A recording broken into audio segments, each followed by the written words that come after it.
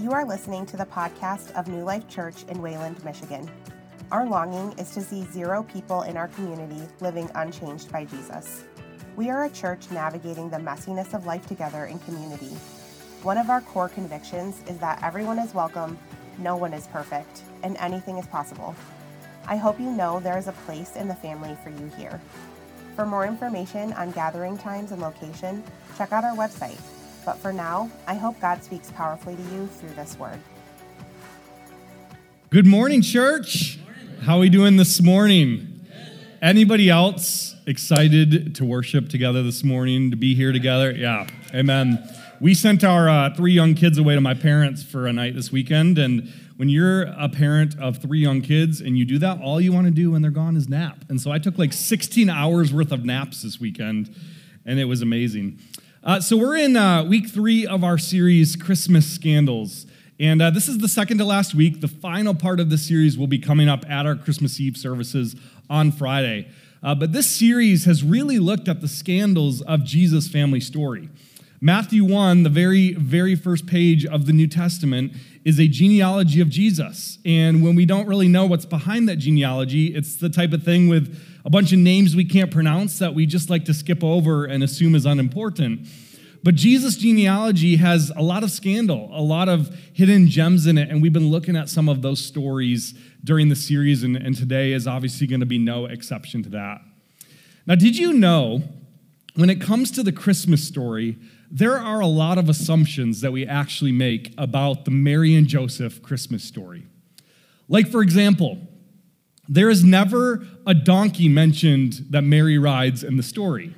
And yet we assume that Mary rode to Bethlehem on a donkey, don't we? Another example here, and that's a reasonable assumption, it's not necessarily a bad one. Another one is there is no innkeeper in the story. We always assume there is an innkeeper in the story, but all the text tells us is there was no room for them in the inn. We don't know if there was an actual innkeeper. It could have just been a sign on the front door. Here's another one. We don't actually know that Jesus was born in a stable. What we know is he was wrapped in swaddling cloths and laid in a manger, but a manger in that day could have been a whole host of places. It doesn't actually tell us that it was a stable that he was born in. Here's another one. We don't know that there were 3 wise men. We know there was a group of magi that came to worship Jesus and they brought 3 gifts, but the text never says there were actually 3 wise men. I'm like blowing people's whole childhoods up right now.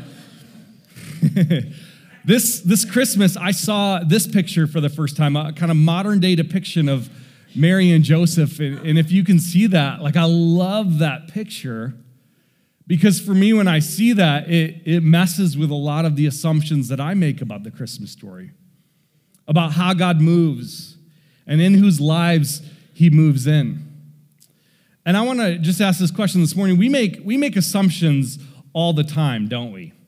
Like we make assumptions in life all the time. People say I make way too many assumptions.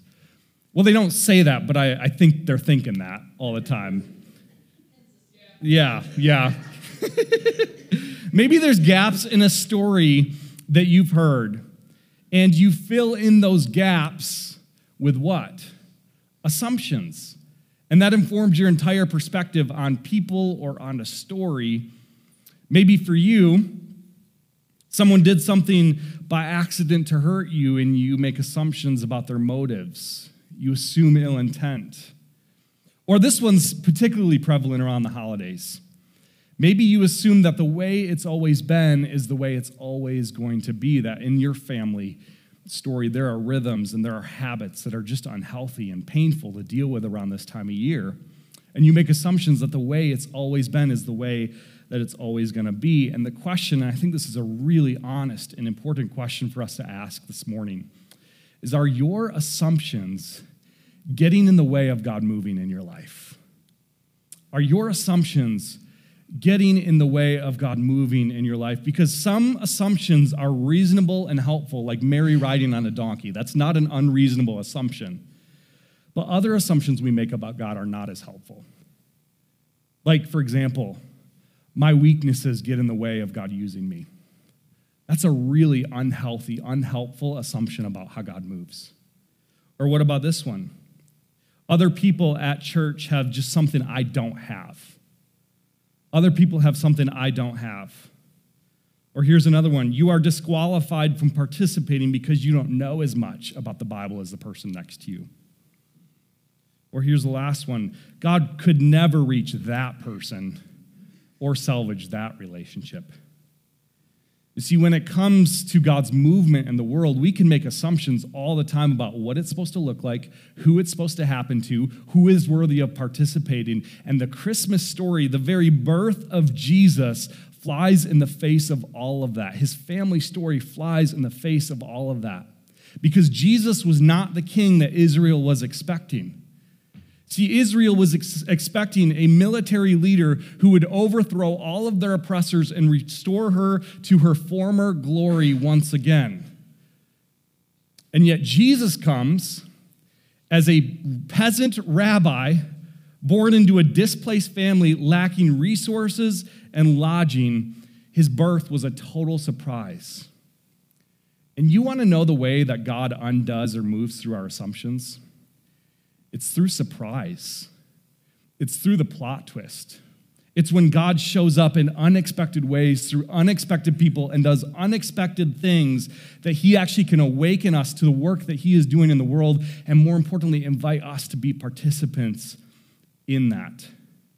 Are your assumptions getting in the way of God moving in your life? Because the two stories that we're going to look at today from the book of Matthew are perhaps two of the biggest plot twists, two of the biggest surprises in Jesus' genealogy, and I love that they're included, and we're going to look at why. So if you have your Bible with you this morning, we're going to be, like we have been this series, Matthew 1, and I'm just going to read two verses here from Matthew 1. So the first one is this, Matthew 1, verse 1. The book of the genealogy of Jesus Christ, the son of David, the son of Abraham. That's the very first verse in the New Testament. The book of the genealogy of Jesus Christ, the son of David, the son of Abraham. Skipping down a few verses, a few generations, and this is what it says. And Salmon, or Salmon, however you prefer it, the father of Boaz by who? Rahab. And Boaz, the father of Obed by who? Ruth. And Obed, the father of Jesse. So we've already said before that including women in a genealogy was a plot twist enough for a Jewish genealogy. But the fact that these two women are included was a major plot twist for the hearers of this story. And I want to talk about why for a minute here. The first question I want to ask is, who is Rahab, or who was Rahab? Who is she? Well, first of all, we know that Rahab is a Canaanite woman. She's a Canaanite. And if you know anything about the story or the history of Israel, Israel was in bondage in Egypt for 400 plus years. And God delivers them through Moses' leadership. He delivers them out of Egypt. They cross the Red Sea. He does all of these miracles, and then the Israelites still can't get their act together, and so they wander in the wilderness for 40 years. And it's in this moment when Israel is about to cross over to take hold of a century and generations old promise that God had made to Abraham, just like verse 1 here, that God had made to Abraham. They're about to enter this promised land, and who is it that stands in the way of them taking hold of this promise? It's the Canaanites. One of the groups of people standing in the way. The Canaanites. They are a particularly evil and brutal and mean and ruthless group of people. And Rahab, in the story of Jesus, she is a Canaanite. Not only that, she's a pagan. She's not a worshiper of God. She's not one of God's people. She is what we might call today an unbeliever. She is not a worshiper of Yahweh God. Who else is she? She's a woman. We've talked a lot about how women in this day and age were excluded from the story so many times. In fact, in a Jewish court of law, women were not even trusted to testify under oath. They weren't considered credible sources in a court of law. So she's a woman. That's a plot twist in the story. And then maybe perhaps the biggest one of all, she is also a sex worker. She's a prostitute. And I don't need to define that for you. If you want to know what that is, Josh Anderson he would love to explain that to you. He would love it. Where is Josh? There he is. Hey, when I was a youth pastor, that was always my role too. People always throw me under the bus. So I anyways. So that's Rahab. a plot twist type character in God's story. And then the second character listed in this verse is Ruth. Who is Ruth? Well, Ruth, probably one of my favorite characters in the Bible. Ruth is a Moabite. And if you know anything about Moabites, they were not friends of the Jewish people either. In fact, they were descendants of Lot's incestual relationship with his daughter. Like Moab is the name of Lot's son that he had with his daughter. In fact, the very name Moab, there's kind of a Hebrew joke because it's very similar to the Hebrew word meaning from my father. And so Jewish people would have kind of this running joke about Moabites, that they were a people born from incest. Like in the show, Jerry Springer or Maury, like Lot, when it comes to Moab, you are the father and the grandfather. And this is really weird. And God, listen to this. This is how crazy, like, just the Moabite story is. That these people were banned from even entering the assembly of God for 10 generations because of this sin between Lot and his daughter. This group of people was hated by Jew and Gentile alike. And to make it even worse, tradition tells us that Ruth is the daughter of the king of Moab. The text doesn't tell us this. This is a reasonable assumption about the text, but Jewish tradition tells us that she is the king of a guy named Eglon, who is one of the worst oppressors of Israel. One of the worst oppressors of God's people. And this woman, this Moabite, is listed in the story, the family story of Jesus. Not only is she a Moabite, but just like Rahab, she's a pagan. She doesn't convert to Judaism until after her husband dies. She's a woman, and she's also a widow. And last week we talked about the powerless state that widows find themselves in this world.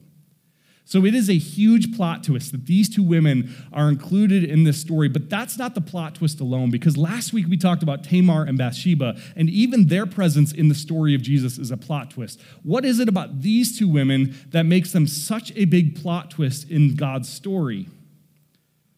Well, it's because Rahab and Ruth are absolute heroes in their respective stories.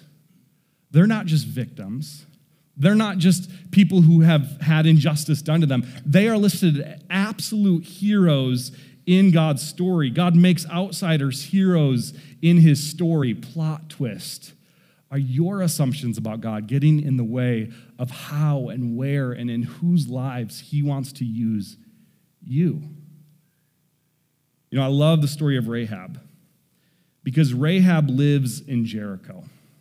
And Jericho, if you know anything about the story of Israel, it was kind of the center of Canaanite culture, a very influential and important city. And Jericho was a city that Israel needed to overtake if they were going to have any hope of securing the promised land. And so Joshua, who was the leader of Israel at the time, sends in 2 spies to go scope out the lay of the land in Jericho. And these 2 spies find shelter in Rahab's house. Now, there's 2 reasons why this was very strategic for these spies to go to Rahab's house. Number 1, her house was located on the outside of the city wall. So it was on the very outskirts of the city. It had an easy access point through her window. And then the second one is, being a lady of the night, it was not super uncommon for her to have men who had disguised themselves and hidden their identity coming in and out of her house regularly. So this made sense for these spies. It's the perfect setup for these spies to go scope out the lay of the land in Jericho. The only problem is Rahab's either a really bad prostitute or they're really bad spies because they get caught in the process.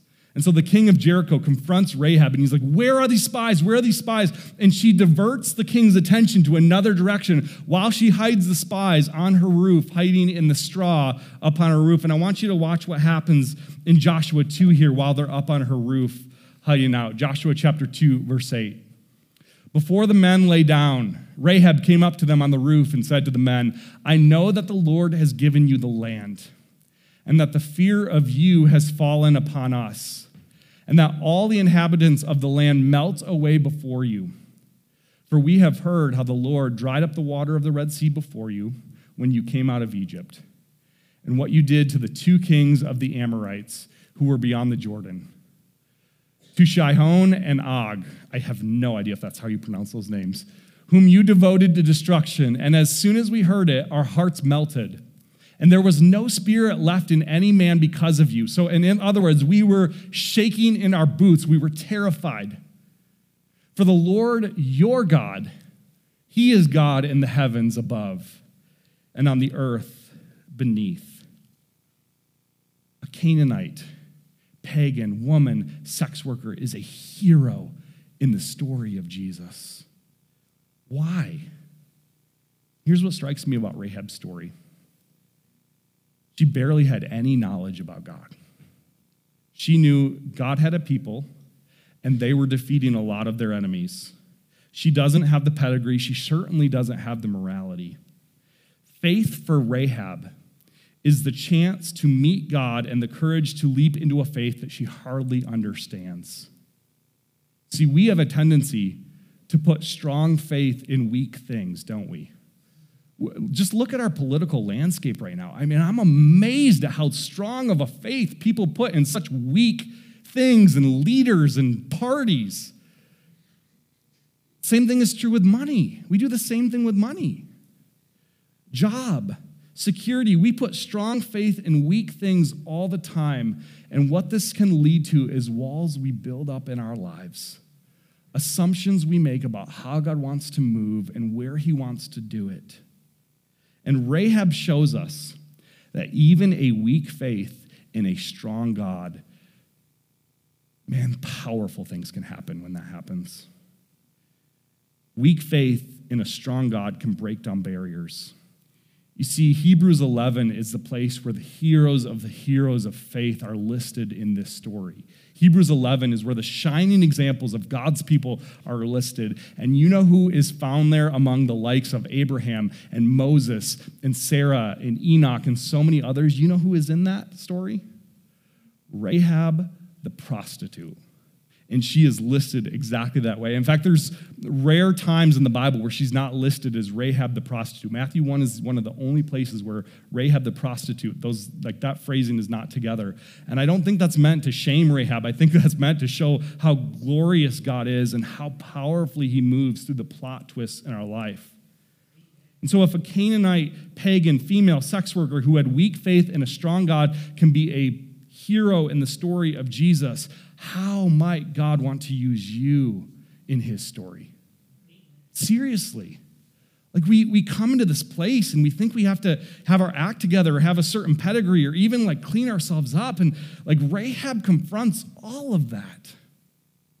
That even weak faith in a strong God without all of the knowledge or the morality or even the pedigree, God can use that. He can start in that place and he can move powerfully. Like, do you bear the weight of a dark and shameful past that just paralyzes you all the time? Do you carry that with you still? Like, do your former sins taunt you with the lie that you are unworthy to inherit the kingdom of God? Are you hesitant to be used by God because you don't have all the knowledge of the person next to you? You know, some of us have people in our lives who absolutely need to be at our Christmas Eve services this Friday. People living in darkness, people far from God, and those people will not be invited because we make assumptions about how God wants to move in other people's lives. The story of Rahab teaches us that God is the God of plot twist. And the kicker of Rahab's story, and the reason that she is listed as a hero of the faith, is because she was willing to participate in that. She's not just a passive bystander. She's an active participant in the plot twist that God wanted to bring about in his people's story, in the world's story. And so that's Rahab. Now, maybe the assumptions you make about God are a little different. Maybe you assume that God is cold, that he's distant, that he's silent, that he's uninterested, because you walked through some serious junk in your life. That exact thing happens in the story of Ruth. That Ruth's mother-in-law, her name is Naomi. And Naomi is a woman who has lost absolutely everything. She loses her home to a famine and has to move to Moab. Naomi's a Jewish woman moving from Bethlehem to Moab. She moves to Moab, where she's living in enemy territory. And not only that, but her 2 sons, they take wives from Moab. They take wives, Moabite wives, as Jewish men, very dishonorable. And not only that, but while living in Moab, her husband dies. She loses her husband. She becomes a widow. And if that's not bad enough, she's lost her home. Her sons have married people that she probably wouldn't, what's the word I'm looking for? Approve. Hard words this morning. That she wouldn't approve of. She loses her husband, and then to make matters worse, both of her sons die as well. And so here's Naomi in a place where she has lost everything, where she is powerless, and God feels distant, and he feels silent, and she is bitter towards him to the point where she says these words about him. She says this, Naomi said to them, "Do not call me Naomi anymore. Call me Mara, for the Almighty has dealt very bitterly with me.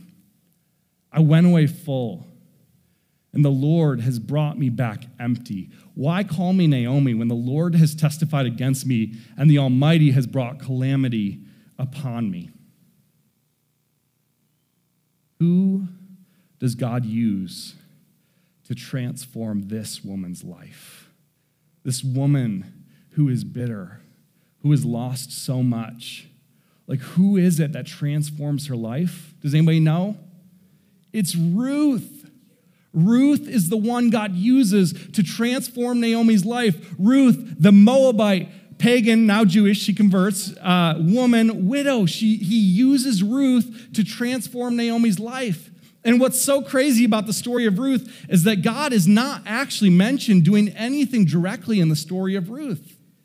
There's no direct action of God. What we believe happens is that God actually moves through the characters of the story of Ruth, that he moves through Ruth, and that Ruth shows us how important the character of God is in this world, that she is an embodiment of the loving kindness and steadfastness character of God.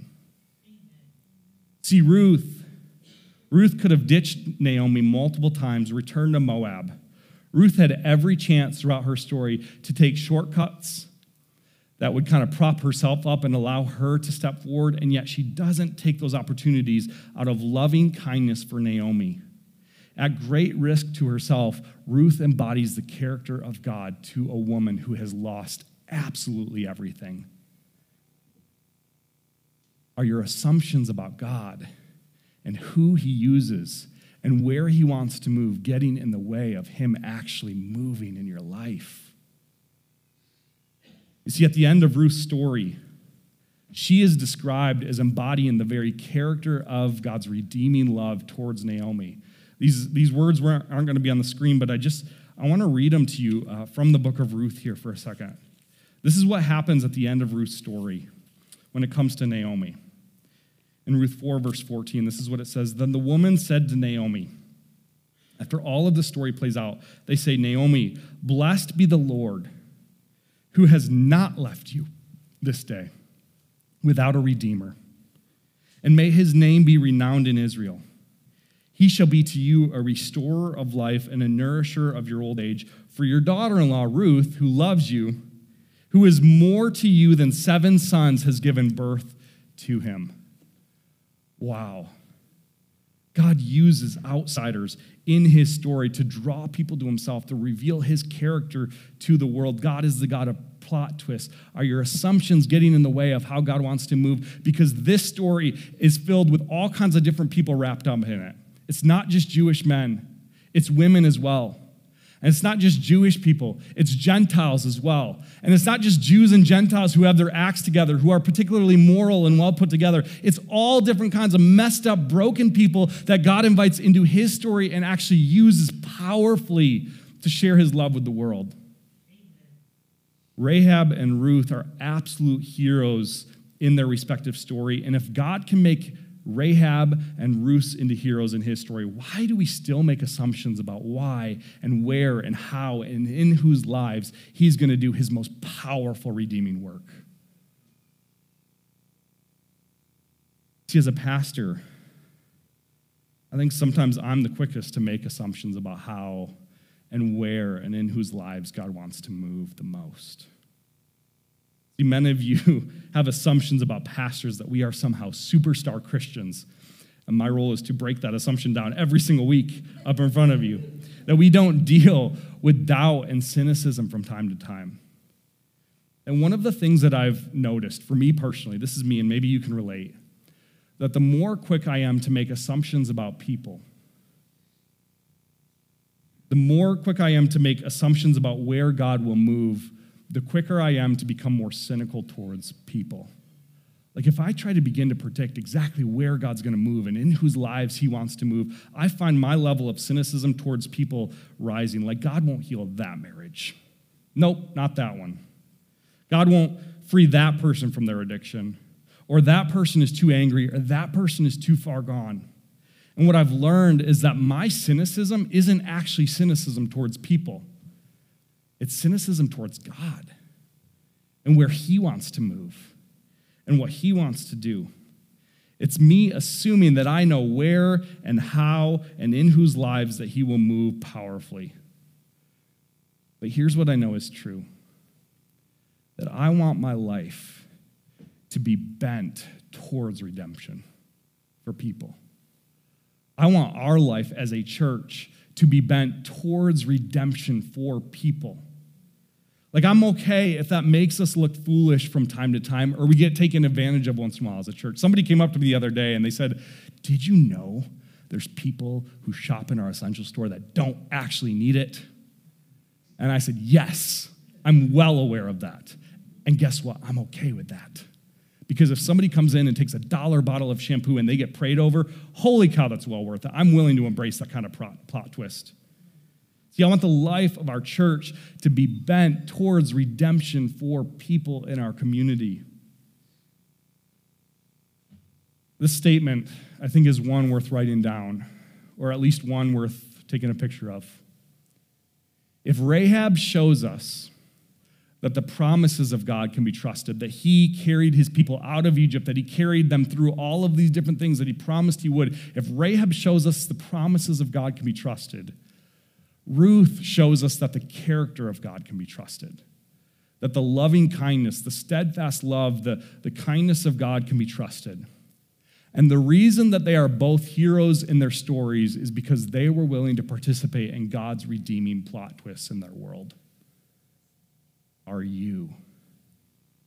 Are you willing to participate?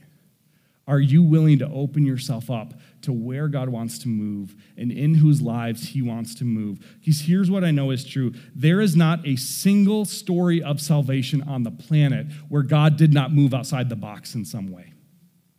There is not a single death-to-life story where God brought somebody who was dead to their sins and makes them alive in Christ, where God did not introduce some kind of plot twist along the way. I don't care if you're 5 years old or 50 years old. God is the God of plot twists. That is the very message of salvation, that we were dead in our sins, and because of the plot twist of Jesus Christ, we can be made alive in him and used miraculously for his purposes. Amen. I've seen this as a pastor, guys, over and over. Like every Christmas, I tend to reflect on the year gone by. I tend to reflect on the years gone by, and I wrote some things down that I've had the opportunity to see over the course of my life as a pastor, and every single one of these are plot twists. Every single one of these are ones that I would not expect, but God stepped in and did the miraculous, the improbable. Here's the first one. He doesn't know I'm sharing this, so I apologize, but celebrating the baptism of Tyler. 4 months after trying to take his own life. Getting up in these waters and saying, God has redeemed me. He is the one who carries me. That is a plot twist that cannot be explained other than the power of God at work. Another one. I baptized my 5-year-old daughter on Easter this past year. And I got to tell you, when she first came up to me and said she wanted to get baptized, my very first response is, like in my head, I didn't say this out loud, but my very first thought was, you're 5, you're too young. And yet this little girl is continuing to grow in her faith and teach me things about Jesus that I need to see through her eyes. That is a plot twist of God using somebody in my life that would not be expected. Here's another one. Several years ago, I had the opportunity to lead a group of students to Never the Same Camp, and our group had a group of deaf students with us. And so there was a woman there interpreting. She is deaf herself. And I had the opportunity over the course of the week to have many conversations with her about God, about Jesus, about his love for her. And she described herself, this is her description, not mine, as a deaf, bitter, gay woman. And at the end of the week, she put her trust in Jesus. And I got to baptize her a couple months after that. Talk about having no knowledge. Like, I felt completely unequipped in that situation. That was the Holy Spirit working. I didn't have the answers. I didn't know the culture of the deaf community. God just moved, and I just wanted to be a participant in that. I didn't want to get in his way. Here's another one. Several years ago, during the summer, I had the opportunity to prayer walk in downtown Grand Rapids with a group of students, and we were on the west side, Bridge Street area, if you know Grand Rapids. And we were stopping in front of different places. The students felt led to pray, and one of the students in our group, she said, I need to stop in front of this house and pray over this house because this is the house where for my entire childhood, my uncle sexually abused me every single day, and I want to pray over this house. I want to pray for healing over this house. I want to pray for the family that lives in this house. God is the God of plot twists. Here's another one. I lost one of my really close friends, Carolyn, a few years ago on Christmas Eve. I mean, this powerhouse woman of God, I just love Carolyn. She was a singer, had the raspiest smoker's voice. She led karaoke at a local dive bar near our church up in Grand Rapids when we were there. Carolyn was just a force to be reckoned with. Oh, man, and she passed away on Christmas Eve. And I was able to preach the gospel at her funeral. And there were hundreds of bikers and bartenders and like people that this doesn't exactly feel fit to reach. And dozens of them responded to Christ because God is the God of the plot twist. Praying with Sandy Ruckus on the phone a few weeks ago, the day she thought she was going to pass away from COVID. Her husband back there right now. Oh, I'm sorry. God is the God of the plot twist. I didn't know a year ago that we were going to open an essential store this year. I didn't even know we were going to renovate that space this year. God did. And there are people in your life, people in this community. I have such a burden for reaching this community for Jesus. And there are people in your life that you have written off, that you have said are too far gone. The same is true for me. There are people in my life who I've written off, who have said are too far gone. And God is inviting us to participate in the plot twists that he wants to bring about in this world. I want to participate with God as much as possible in that. I want to have, even if it's a weak faith, I want to have a faith in a strong God who is able to do the improbable through weak faith. And so, where does the rubber hit the road for you in this? Maybe for you, it begins with just making more room in your heart for God to do the unexpected. That you walk through this life trying to control and white-knuckle grip everything that he wants to do, and he wants to actually do a new thing in your life. Isaiah 43 says, don't dwell on the old thing because God wants to do a new thing. Maybe that's it for you. Maybe for you, there is a calling that you know God has put on your life, and you haven't stepped into that because you're afraid, it's unknown, it feels unsafe, and God is calling you, pursue this calling. Maybe it's working with students here in our church, or discipling kids in our church, or serving in the essential store. Maybe it has nothing to do with what's happening in these four walls. Maybe it's somebody God is calling you to reach in your workplace. Maybe for you, it's handing out an invite card. There's invite cards on your chairs, and not just handing them out generally to as many people as possible, although that's a good thing, but maybe there is a specific name on your mind that you have believed for far too long is too far gone. I want God to do a plot twist in that person's life. Will you participate? Let me pray, and then we're going to respond in worship.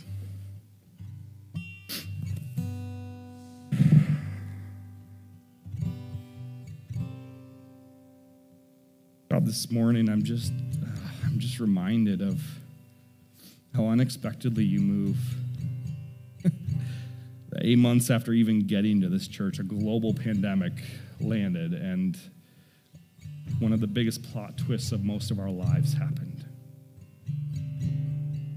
And God, I believe you can use that. You do use that. But the church we are today does not look anything like what I thought it would. And it's beautiful. And you're doing stuff. And I want to be a participant in that.